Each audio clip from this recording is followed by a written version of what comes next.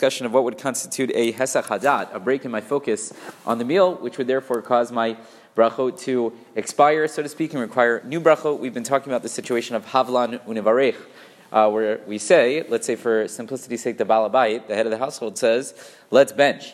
And we suggested yesterday that it doesn't mean let's bench, like let's keep things moving, but it literally means we are about to bench right now. If a person were to say that, so then, if one wanted to continue drinking, a new bracha would certainly be required. If they wanted to continue eating, there's a machloket as to whether or not a new bracha would be required. But we said best to avoid that situation. So it's difficult, let's say, maybe to kick that situation off. But if we do, so then we're going to run into some problems as far as continuing the eating or the drinking. So as we mentioned, for simplicity's sake, we've always presented it as a case where the Baal or the Baalat Habayit say, let's bench, and we're going to do it right now.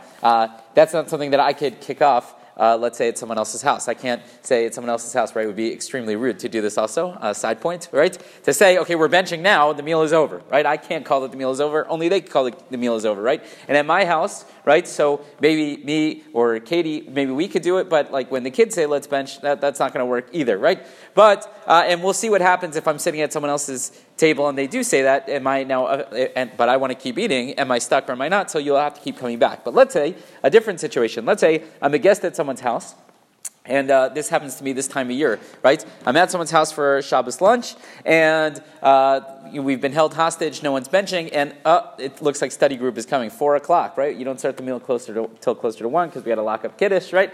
Then we start the meal, it's late, I gotta go. So I'll say, you know what, I need to leave, so I'm gonna bench, right? And I do it in a nice way, hopefully, right? So it's not rude. So I'm not telling everyone at the table, you have to stop eating, but I'm announcing that I am going to stop eating. So in theory, I should be done at that point. However, the Piskei Teshuvah brings down that even if I'm but as a guest at someone else's house, even if I were to say, Havlan and Varech, not Havlan, but Havli, I'm going to bench right now, if they then bring out other types of food, my gracious hosts bring out other types of food, and I realize, you know what, I didn't know that this was still in play, and I could probably run and still make it to study group on time, so I wouldn't be bound by that, and I would be able to eat even without a new bracha, right? I wouldn't enter into the machlok between the Rosh and the Ran and Rabbeinu Yonah, and I wouldn't have to have that problem. Because I'm a guest, I never know really what's coming, and therefore, even if I were to say that for myself, I wouldn't necessarily be bound by it. So something to keep in the back of our minds and keep coming back, so we'll try to figure out what happens if I'm sitting at someone else's table and I would like to continue eating, but they say that we're going to bench.